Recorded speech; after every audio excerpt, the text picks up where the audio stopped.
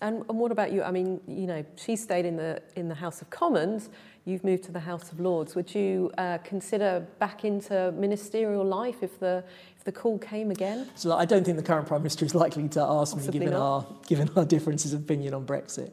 Yeah, that's something that maybe later in life is something that I would consider. I've given my life to politics. I believe very strongly in public service. The opportunity to do that job in Number 10 was an immense honour and privilege. And so I certainly wouldn't rule out playing some role at some point in the future.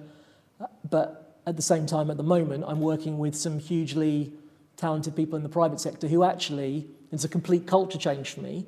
But one of the things I've found really positive about it is that they also are very passionate about some of the complex problems we face in society and how, from their different perspective, the contribution that they can make to dealing with those things. So I suppose probably if I was looking back at the last 5 or 6 years of my career, the lesson is you never know what the future holds.